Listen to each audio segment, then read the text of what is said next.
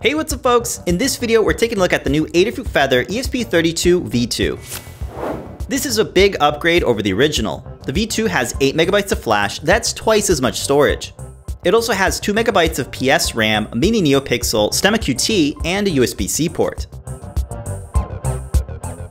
It's designed for low power usage, so you can use a light poly battery in deep sleep. It features the ESP32 Pico module, so you get extra space for pin labels and mounting holes. With Stemma QT, you can just plug in your favorite sensor breakouts and start plotting data. It's a great way to quickly get your IoT projects up and running. You can use it with Arduino IDE just like other ESP32 boards. With the extra flash and RAM, even big and complex projects are a breeze. With Whippersnapper, you can easily make IoT projects without having to write any code. Just install the firmware with a Chrome-based browser, and now your Feather will appear automatically in Adafruit I/O.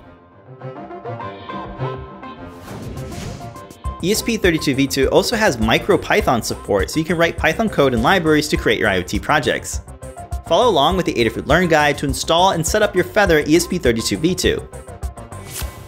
So what type of IoT projects would you make? You can let us know on Discord and share your projects on Adafruit Show and Tell. Thanks for watching, and be sure to subscribe for more videos from Adafruit.